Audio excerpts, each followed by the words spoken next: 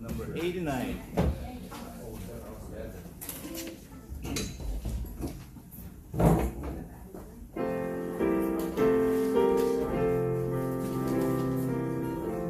On the first. Angels we have heard on high, sweetly singing o'er the plain, and the mountains in reply, echoing their joyous strains.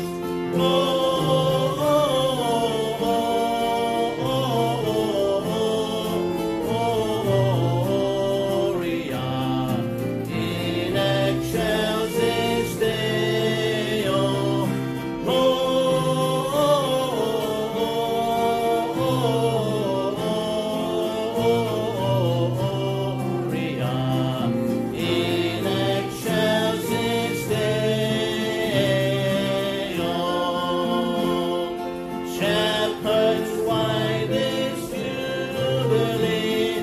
Why your joyous strains prolong? What the gladsome tidings be, which inspired your heavenly song?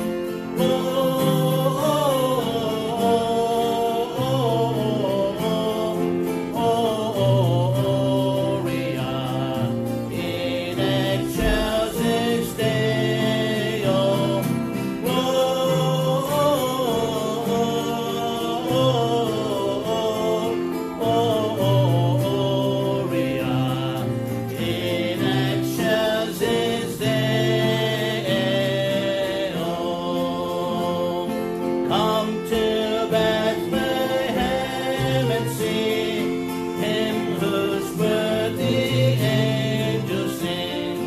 Come adore on bended knee, Christ the Lord, the newborn King.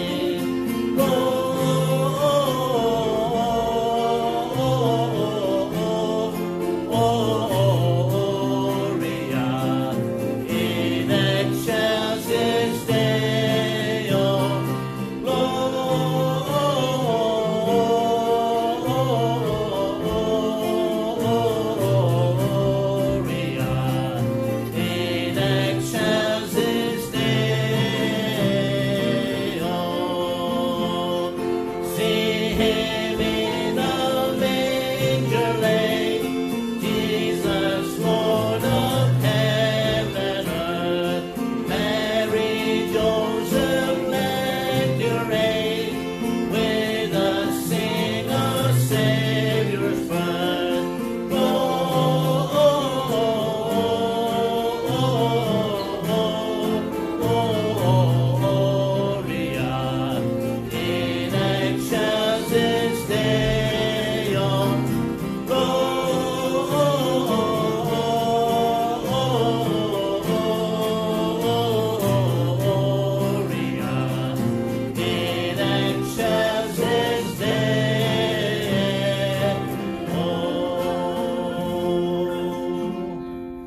Amen. Let's pray. Father, we come to worship you, Lord, this morning again.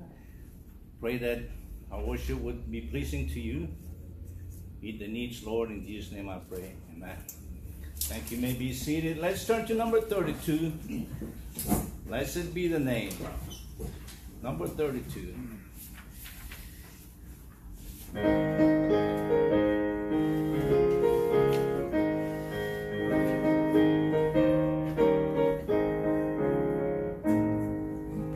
All praise to him who reigns above in majesty supreme, who gave his Son for men to die, that he might men redeem.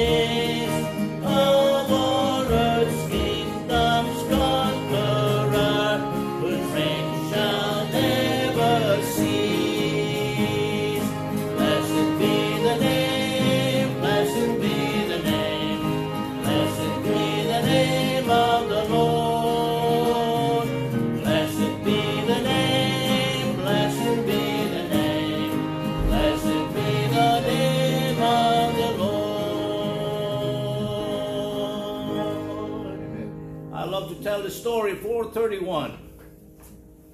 431.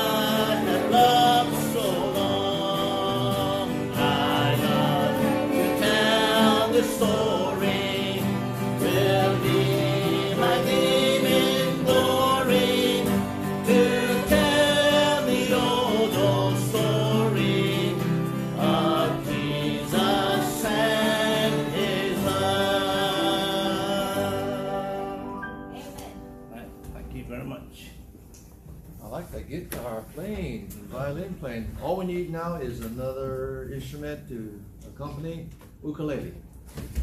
That'd be really nice, ukulele. Yeah. Oh, that strumming just soothes me. Speaking of instruments, yesterday there was a production over at Kamiki High School, and it was the winter concert series. And I did not know that our #1 grandson is pretty sharp. He's right over here. Concert String Orchestra, the first chair. I didn't know that. He never said anything about that. And I was kind of stunned when I heard different groups play, and then they worked up to the finale, which would be the more advanced type of orchestra players, the violin, viola, cello, and the bass. And those was over there. Very proud of my grandson, number one. And he had to pay me because everything he knows about the violin, he learned from me. So that was really good. That's a blessing. All right, now listen, all of you who signed up to go caroling on the 16th, which is next Saturday, you're going to have to meet with us right over here with Francis. He's got you got a program printed out, some last minute details. So if you sign up to go, right over here before you go home today for some final words of instruction, so nobody gets lost, nobody misunderstands anything. We all know what's going to expect to happen. And so that's right over here. Be sure you do that before you go home. And if you're going to pass out tracts and Christmas stuff over to the fishermen, you guys meet as well with us, all right? Just for a couple of minutes, maybe 3, and then we'll be on our way. Bobby is anticipating being out at the rehab place on Thursday. He's coming Thursday, and I saw him a couple days ago, and he thinks Thursday he's going to be out. So it could be good. It could be not good.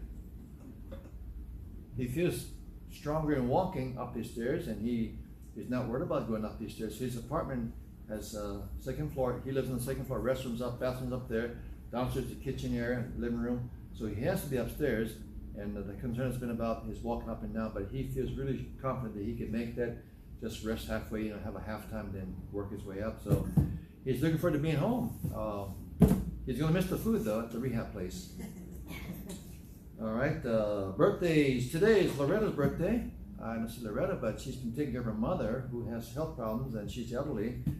Loretta's really blessing to everybody at church, and if you don't know, Loretta and another lady who also have 2 people taking care of the offerings and depositing things or accounting for everything. So whenever you get your annual statement in January, they're the ones who take care of those kind of things. So she's very good. We appreciate her. She just had surgery in her eye. She can see better now. So if you see any mistakes, it's because of that, all right? How's that for covering for her? What is that? Is that a 5 or a 0? I don't know. Anyway, so speaking of that, you should get your annual statements of your contributions. IRS calls it donations. Hopefully by the mid-January. We hope to get everything in by then. And then Hilda has a birthday on the 14th. Keep her in prayer and her family. Timothy on the 20th.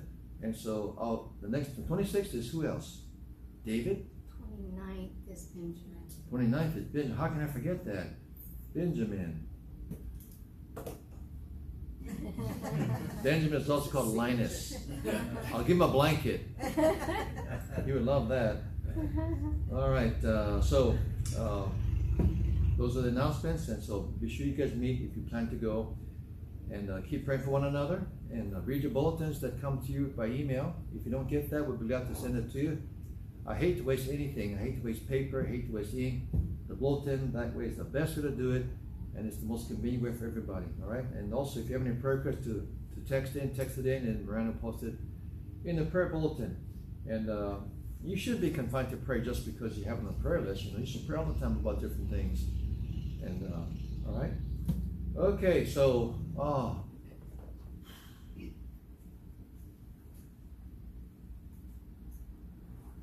I'm thinking about something here. So there's a little tweaking we got to do for those of you who are going to go caroling and going to the fishermen. So be sure you come for that meeting, all right? Okay, Mike's going to come again and teach today. Oh, come in, Mike. Did you know that the 82% of Christmas trees in America are artificial? That means about 20%, 18% of people get real ones. There's millions of trees that go out every year. 82%. Now, who can tell me the first time an artificial Christmas tree was sold? I will give you a Christmas candy cane. Who can tell me? Don't look in your phone. Who can say the first artificial Christmas tree that was sold? Anybody want to take a guess? 1922. Reasonable guess. One more, then I'm done. 1964. 64. Is that right? I just guessed. That was off the top of my head, Dan. You're not going to give me Oh, see, I kind of give family though. Family does not count.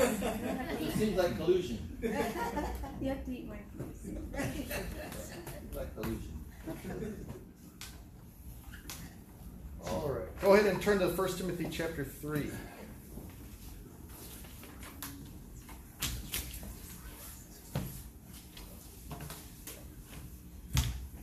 First Timothy chapter 3, verse 16. The Bible says, "And without controversy, great is the mystery of godliness. God was manifest in the flesh, justified in the spirit, seen of angels, preached unto the Gentiles, believed on in the world, received up into glory." In the Bible, you have a lot of places where you see the word mystery. There are several mysteries in the Bible. In the Bible, many times the word mystery does not always have the meaning that we give it today. Normally when we hear the word mystery, Unsolved Mysteries is a program, right? A mystery today, normally we think of something that's difficult to understand or to figure out, like a riddle, a puzzle, or something that's very complex and it's mysterious. We can't figure out exactly why. In the Bible, the word mystery many times has a different meaning. In the Bible, especially the New Testament, many times the word mystery means something that was previously unrevealed. It's a new piece of information, a new revelation, something that they were unaware of in the Old Testament.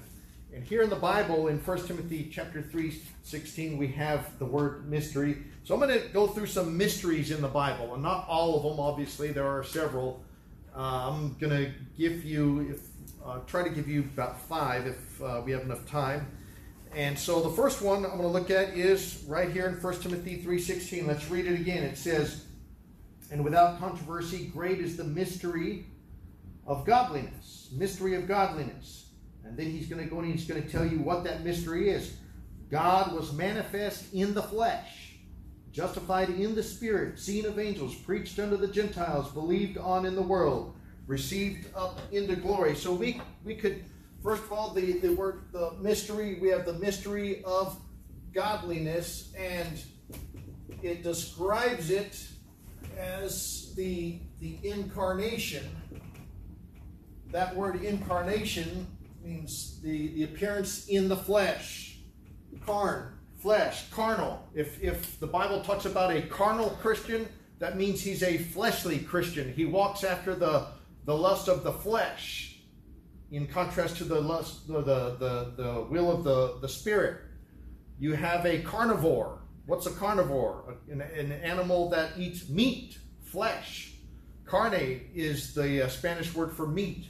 So reincarnation is the false teaching that after you die and then you come back as another life form or another person or an animal or something.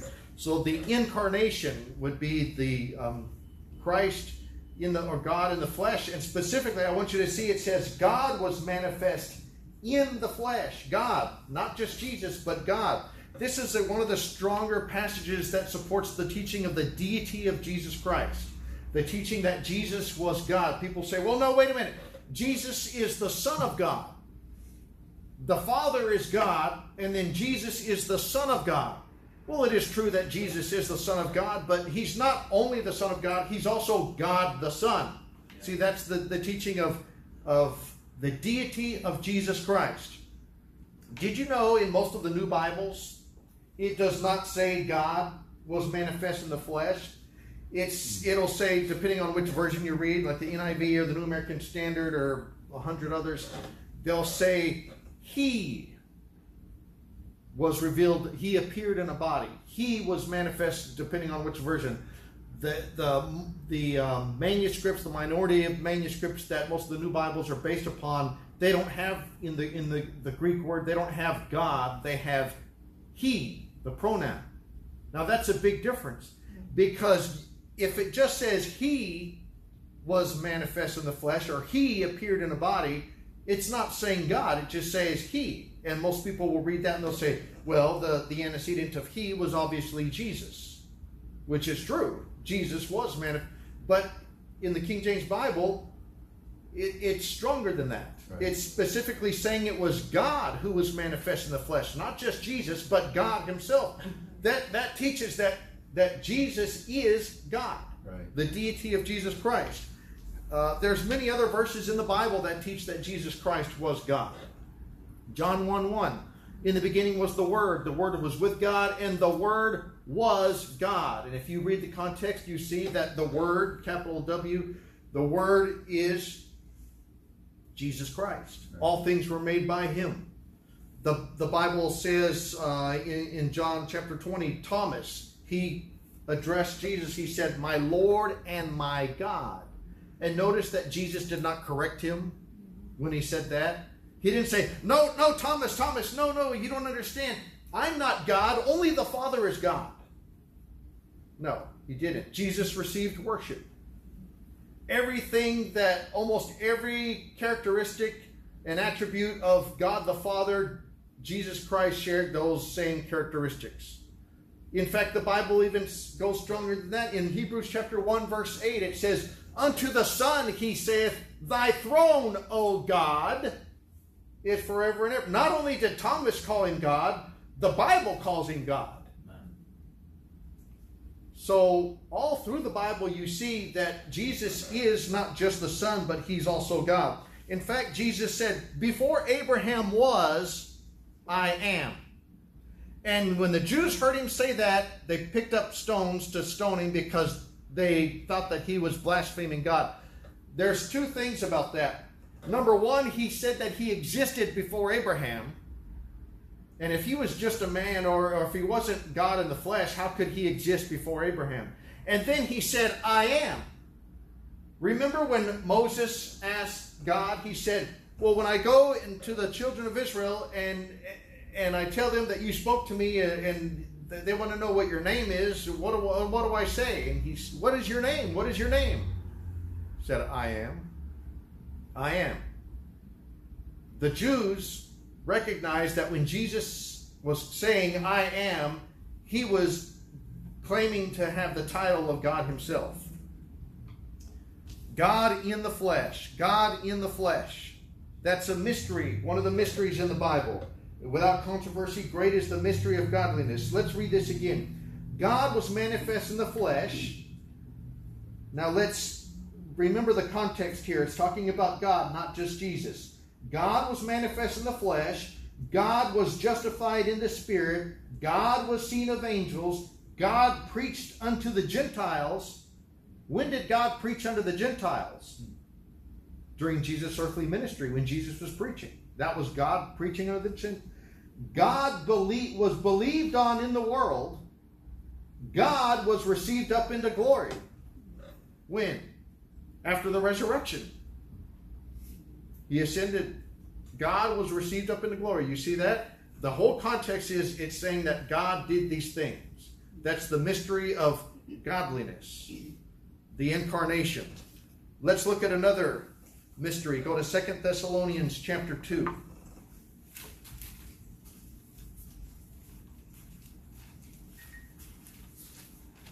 2 Thessalonians chapter 2.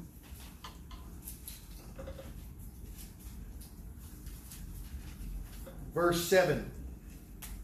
What does it say? The mystery of what?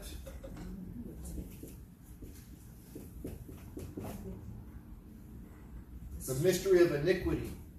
The mystery of iniquity. Let's read it. Verse 7. For the mystery of iniquity doth already work, only he who now letteth will let until he be taken out of the way. What is exactly the mystery of iniquity? Let's keep reading verse 8. And then shall that wicked be revealed, whom the Lord shall consume with the spirit of his mouth, and shall destroy with the brightness of his coming. Notice the word wicked is capitalized. That's a proper noun. That's a title. That's a name for somebody. Right? The beast, the Antichrist, the mystery of iniquity is the beast of Revelation, whom we often referred to as the Antichrist. Let's look back up and look at some other verses. Look at verse 3.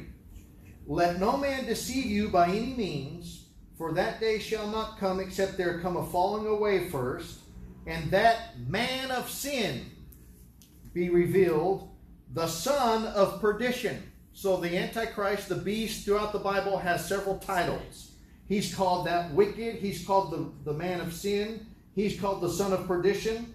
And look at verse 4. Who opposeth and exalteth himself above all that is called God, or that is worshipped, so that he as God sitteth in the temple of God, showing himself that he is God. Now, this man who is yet to come, this future figure called the beast, the Antichrist, is going to arrive on the scene, and he is going to claim to be God. And we read in the book of Revelation and elsewhere, it says the whole world wondered after the beast and said, who is like unto the beast?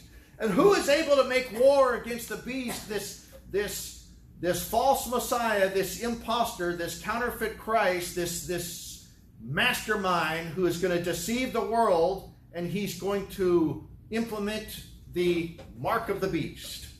And that mark of the beast, as we know, is going to be connected with the number 666. That's the number of the beast. And that mark of the beast, the Bible says, nobody will be able to buy or sell without having that mark in their right hand or their forehead. Now, right now, the world is being conditioned and prepared for this man to arrive on the scene. Right. Right now, the whole world is getting ready to worship the devil. This man is basically the devil in the form of a man. The Bible says that he receives his power from Satan. The Bible calls him the son of perdition. And he's going to, notice in this verse here, it says in verse 4, it says, so that he as God sitteth in the temple of God. The temple of God. The temple was destroyed in 70 AD. In Jerusalem. There is no temple right now. There hasn't been a temple since 70 AD. But do you know they have plans to rebuild the temple? Who would have ever thought that the Bible could prophesy an event where the temple being destroyed in 70 AD has to exist when this man arrives on the scene in the future? Who would ever thought after all of those years, and with the destruction of Jerusalem and the dispersion of the nation of Israel, and then they're back in their land in 1948 as a independent nation, and then here in 2023 they have plans to rebuild that temple? You see how all these things are coming together? And who would have ever thought 2,000 years ago that one day we would have something, this technology in place where you have to have something in under your skin or somewhere on your skin, in your right hand or in your forehead to make a financial transaction.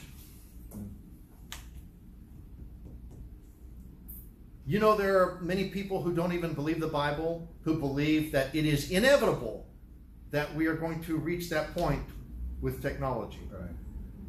Cash will be obsolete.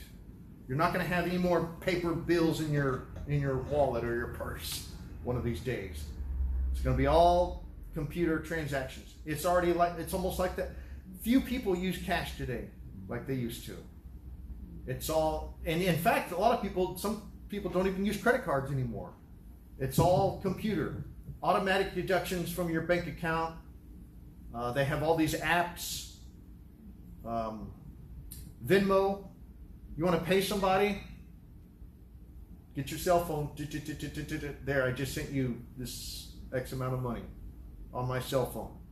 You know, you can pay. There's apps and things where you can pay for things on your cell phone now. I mean, use it like a credit card. They scan something on your cell phone. Don't even have to use. I saw somebody that did it with their watch, their wristwatch. Yeah. They have something on their wrist, and they just use that to scan the machine at the store like a credit card. So it's coming. It's coming. And the Bible says, without that, you won't be able to buy or sell anything unless you have the mark of the beast or the name or the number of the beast, which is 666. And the Bible says, go to Revelation chapter 14, just in case some of you forgot. Revelation chapter 14. Look at verse 11.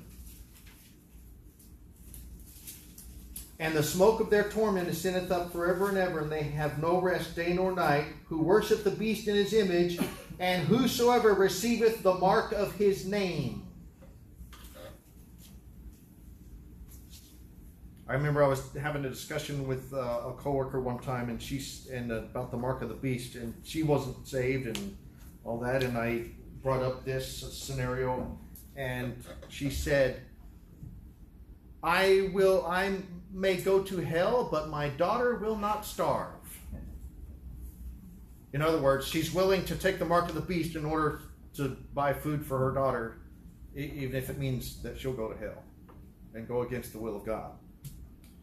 Are people going to take the mark of the beast? Yes, they are. The Bible says they are. People say, well, they'll never give up their freedoms and privacy and all of that. If you can't eat, you will. Or I'm not saying you, but people, generally speaking, human beings, yes, you will. You'll give up a lot of things in order to eat. So that's the mystery of iniquity, the Antichrist. So what's the end of the Antichrist? Look at 2 Thessalonians chapter 2 one more time. Look at verse 8. Here's what's going to happen. This man we see is going to be during the tribulation in the Bible. He's going to be very active, a prominent figure during the tribulation. He's going to deceive the whole world. And then we see that finally he's going to claim to be worshipped in the temple. He's going to be very instrumental with the political affairs of the Middle East. And then we see in verse 8, and then shall that wicked be revealed, whom the Lord shall consume with the spirit of his mouth, and shall destroy with the brightness of his coming. We see in the Battle of Armageddon, he's going to be defeated by Jesus Christ himself at the second advent. Number 3, let's go to another mystery and look at Colossians. Colossians chapter 1. Colossians chapter 1. Look at verse 26. Even the mystery. Remember I told you one of the definitions of the mystery in the Bible is something that was previously unrevealed? Look at this. Even the mystery which hath been hid from ages and from generations, but now is made manifest to his saints. There's the definition that I gave you oftentimes of mystery in the Bible. Now he hasn't told us exactly what it is yet. Let's keep reading. To whom God would make known what is the riches of the glory of this mystery among the Gentiles, which is Christ in you, the hope of glory. So we have the indwelling Christ is another Bible mystery. Christ in you, the hope of glory. Can you imagine the implication of this? Can you imagine Jesus Christ, if Jesus Christ is whom the Bible describes as, the Bible says in John chapter 1, all things were made by him? You ever looked at some of these books or websites or something which puts the universe and the planet Earth in perspective when compared to all these other stars and planets and suns and all of these things out in the universe? And if you put all these things in perspective, if their figures are accurate, you know, they have all the Hubble telescope and all of these things, and they try to estimate how big some of these things are and all these celestial bodies, and you come to find out, based on their analogy, or not analogy, but their estimations and all their perspective, that the earth is just a little dot in the universe. And if you've ever traveled around the world and looked at some of the great natural wonders and things of Earth and how long it takes just to fly across the ocean and all of that, this Earth, this planet is big. It's enormous. But putting things in perspective, there's a lot bigger things out there. I mean, look, the Earth compared to planet just Jupiter in our own solar system, and how much bigger some of these things are. And if you put all this in perspective and you think the one who made all of this, if you're saved, is in you, Christ in you, the hope of glory, the creator of the universe, is in me. How is that possible? But his Spirit, the Bible says, Christ in you, the hope of glory. The Bible says the same Spirit that raised up Christ will raise us up in the last day. And let's look at some other verses on this. Go to 2 Corinthians chapter 13. 2 Corinthians chapter 13. Verse 5. 2 Corinthians 13:5. Examine yourselves whether ye be in the faith. Prove your own selves. Know ye not your own selves how that Jesus Christ is in you, except ye be reprobates? Jesus Christ is in you.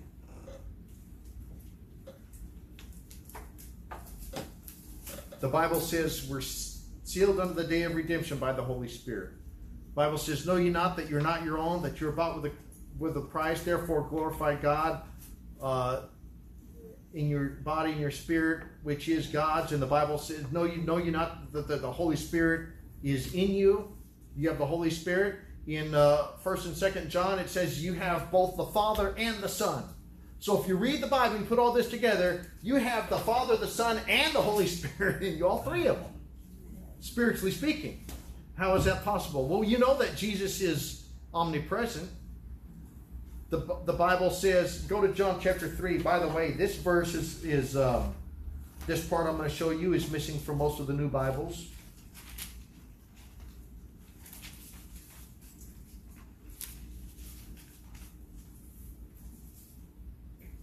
John chapter 3, verse 13.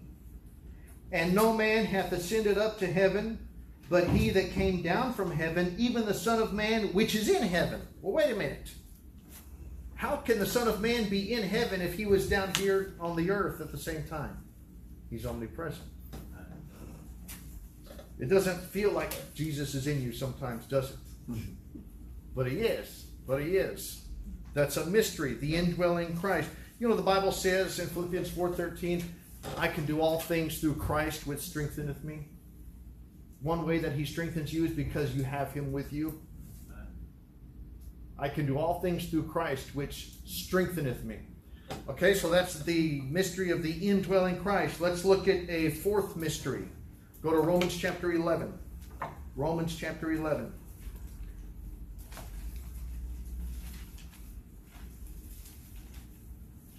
Romans chapter 11, verse 25. For I would not, brethren, that ye should be ignorant of this mystery, lest ye should be wise in your own conceits, that blindness in part is happened to Israel, until the fullness of the Gentiles be come in. Israel's blindness is another New Testament mystery. The blindness of Israel. This is talking about a national blindness. In the Bible, you have the national salvation of Israel. You have the national restoration of Israel. You have here the national blindness of Israel. Israel as a nation rejected Christ as her Messiah, and because of that, she is temporarily spiritually blind. Notice it's not completely, it's not permanently. It says blindness in part, not complete, in part, is happened to Israel until the fullness of the Gentiles be come in. The fullness of the Gentiles is when God in this present dispensation is no longer focusing on the Gentiles as far as the premillennial, dispensational, eschatological teaching of this, the future events. What you have is, if you can see it, just do it over here just so you can see it. We have, right now we would say that we're in the church age, and right now we would call this would be included in the times of the Gentiles, and then you have the rapture, the tribulation, then the second advent, then the millennium. And so until the fullness of the Gentiles be come in, when this occurs here, the fullness of the Gentiles will be complete, and then God's focus is back on Israel during this time period right here. That's one of the reasons why you read in Revelation you have 144,000, 12,000 from each tribe of Israel. God's focus is on Israel. You read the book of Revelation, and during the time of the tribulation, a lot of that is focused on Jews, Israel. You have the two witnesses which match the description of who? Moses and Elijah. Jews, Old Testament. So in the Old Testament, under the law of Moses, God's focus as far as people goes, as far as nations, the focus was Israel. Israel rejected Christ as her Messiah, so God says, okay, let's look at some more verses here, just to reiterate what I'm saying. If you look at verse 30, for as ye in times past have not believed God, he's talking about, he's writing to the Church of Rome. Are they primarily Jew or Gentile? Church of Rome. Gentile. Paul was called the apostle of the Gentiles. So when he says in verse 30, as ye, talking about Gentiles, for as ye in times past have not believed God, and primarily the Gentiles did not in the Old Testament times, they were idolaters. It was the nation of Israel who believed God, yet have now obtained mercy through their unbelief, through Israel's unbelief. So God says, Israel, here's your Messiah. Jesus calls his disciples. He said, go and you preach the gospel of the kingdom. You don't go to the Gentiles right now. You only go to the lost sheep of the house of Israel. To the Jew first and also to the Greek. The Jews get first dibs. They're God's chosen people as a nation. Israel as a nation rejects Christ as her Messiah. So God says, okay, I'm going to put you to the side and I'm going to go to the Gentiles and focus on the Gentiles. Times of the Gentiles. When the fullness of the Gentiles become in, the Bible says, then what happens? Until the fullness of the Gentiles be come in. Then Israel, the blindness, the other verse in the Bible says, when the heart turns to God, the veil will be taken away. Look at verses 26 through 29. It says, and so all Israel shall be saved. That's nationally, not individually. That doesn't mean every single Jew is going to be saved. It says, as it is written, there shall come out of Zion the deliverer, and shall turn away ungodliness from Jacob. For this is my covenant unto them, when I shall take away their sins. As concerning the gospel, they are enemies for your sakes, but as touching the election, they are beloved for the Father's sake, for the gifts and calling of God are without repentance. Now let me make a few comments about this, because there are different teachings. There's one teaching that's called replacement theology. Replacement theology, which is most people are who believe in covenant theology, they believe that the church replaced Israel. They believe that because the nation of Israel rejected Christ as the Messiah, that God is completely finished with the nation of Israel, and the church replaced Israel, and Israel is just like any other Gentile nation. That's not what we read. It says in verse 28, the last part of verse 28, they are beloved for the Father's sake. Look at verse 29. For the gifts and calling of God are without repentance. Meaning God's not going to change his mind about his position of Israel. All through the Old Testament, God made promises to the nation of Israel. And so, no, they're not just like any other Gentile nation today. God still has a plan for the nation of Israel. And they are still going to be restored. And in fact, in the millennium, that's when a lot of those prophecies in the Old Testament are going to be fulfilled when it comes to Israel. Now, does that mean in verse 26 that every single Jew will be saved? All Israel shall be saved? No. A Jew who rejects Jesus Christ as his personal Savior and dies in that condition goes to hell just like a Gentile. And a Jew who gets saved is in the body of Christ just like a Gentile. They are not some sort of superior Christian just because they're a Jew. The Bible says in Christ there's neither Jew nor Gentile. But we know that Jews do go to hell and did go to hell because in the Bible, Jesus told a lot of them that they were going to go to hell. He called them the children of hell. How shall you escape the damnation of hell? Some of them, Jesus said that they committed the unpardonable sin. The rich man in hell in Luke chapter 16 said, Father Abraham. A Gentile would never address Abraham as father. A Jew would. That guy was a Jew in Luke chapter 16. Father Abraham, he said. And he's in hell. Jesus said that the kingdom will be taken away from you and given to somebody else. He said the publicans and harlots go into the kingdom before you. Ye serpents, ye generation of vipers.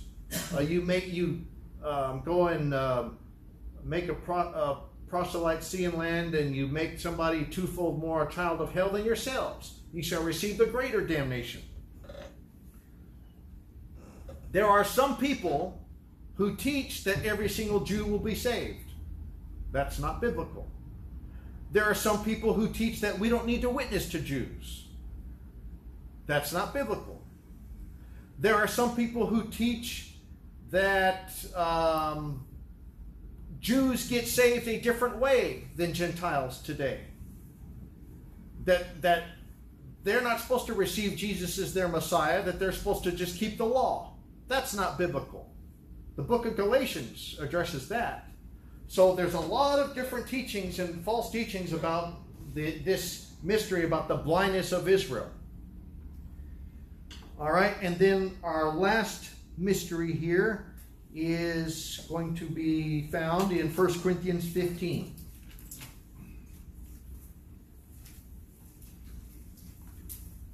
1 Corinthians 15, verse 51. Behold, I show you a mystery. We shall not all sleep, but we shall be changed. The context here is not sleeping in your bed when you go to sleep at night. The context is death, physical death. We shall not all die physically, but we shall all be changed. In a moment, in the twinkling of an eye, at the last trump, for the trumpet shall sound, and the dead shall be raised incorruptible, and we shall be changed. Go to 1 Thessalonians chapter 4. When does this happen? Let's look at another account of this that's similar. 1 Thessalonians chapter 4. 1 Thessalonians chapter 4, verse 16. For the Lord himself shall descend from heaven with a shout, with the voice of the archangel, and with the trump of God. And the dead in Christ shall rise first. Then we which are alive and remain shall be caught up together with them in the clouds to meet the Lord in the air. And so shall we ever be with the Lord. Wherefore comfort one another with these words. So this last mystery would be what we commonly refer to as the rapture. Now the word rapture is not in the Bible, but the teaching of the rapture is in the Bible. There are some theological terms that we use that are not found in the Bible, like Trinity and here rapture. But the teaching, you could call it, if you wanted to be strictly biblical, you could call it the blessed hope. But some people teach that this is not going to happen.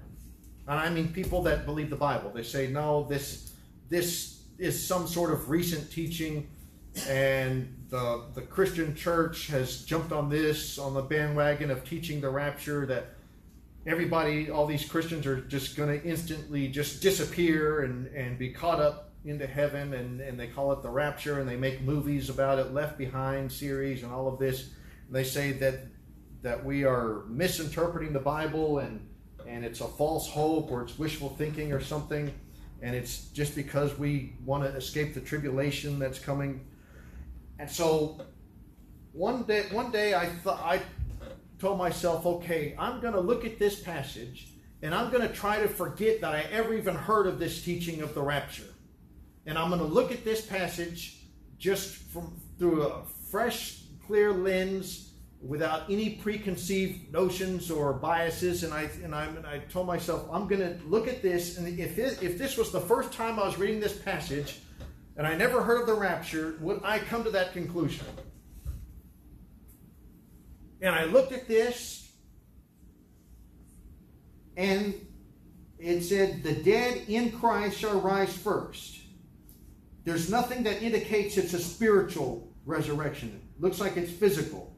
Because in other passages it says that the graves are open, and people, and everybody's going to rise from the dead, saved and lost. And then it says in verse 17, then we which are alive and remain shall be caught up together with them in the clouds. And you compare that with 1 Corinthians 15, it says, we shall not all sleep, but we shall be changed. So, to me, I can't see how it could teach anything other than the fact that there are going to be some people that are never going to die physically, and that's going to be at the time of the second advent, and it clearly says they're going to be caught up. And I thought, but that just, I mean, you have to admit, it does seem pretty wild. But then I remembered that this happened to two other people in the Bible in the Old Testament. Right? Enoch and Elijah. And those clearly were literal, physical, catching up without them ever dying physically. Enoch was translated that he should not see death. Elijah, they were looking for him for 3 days.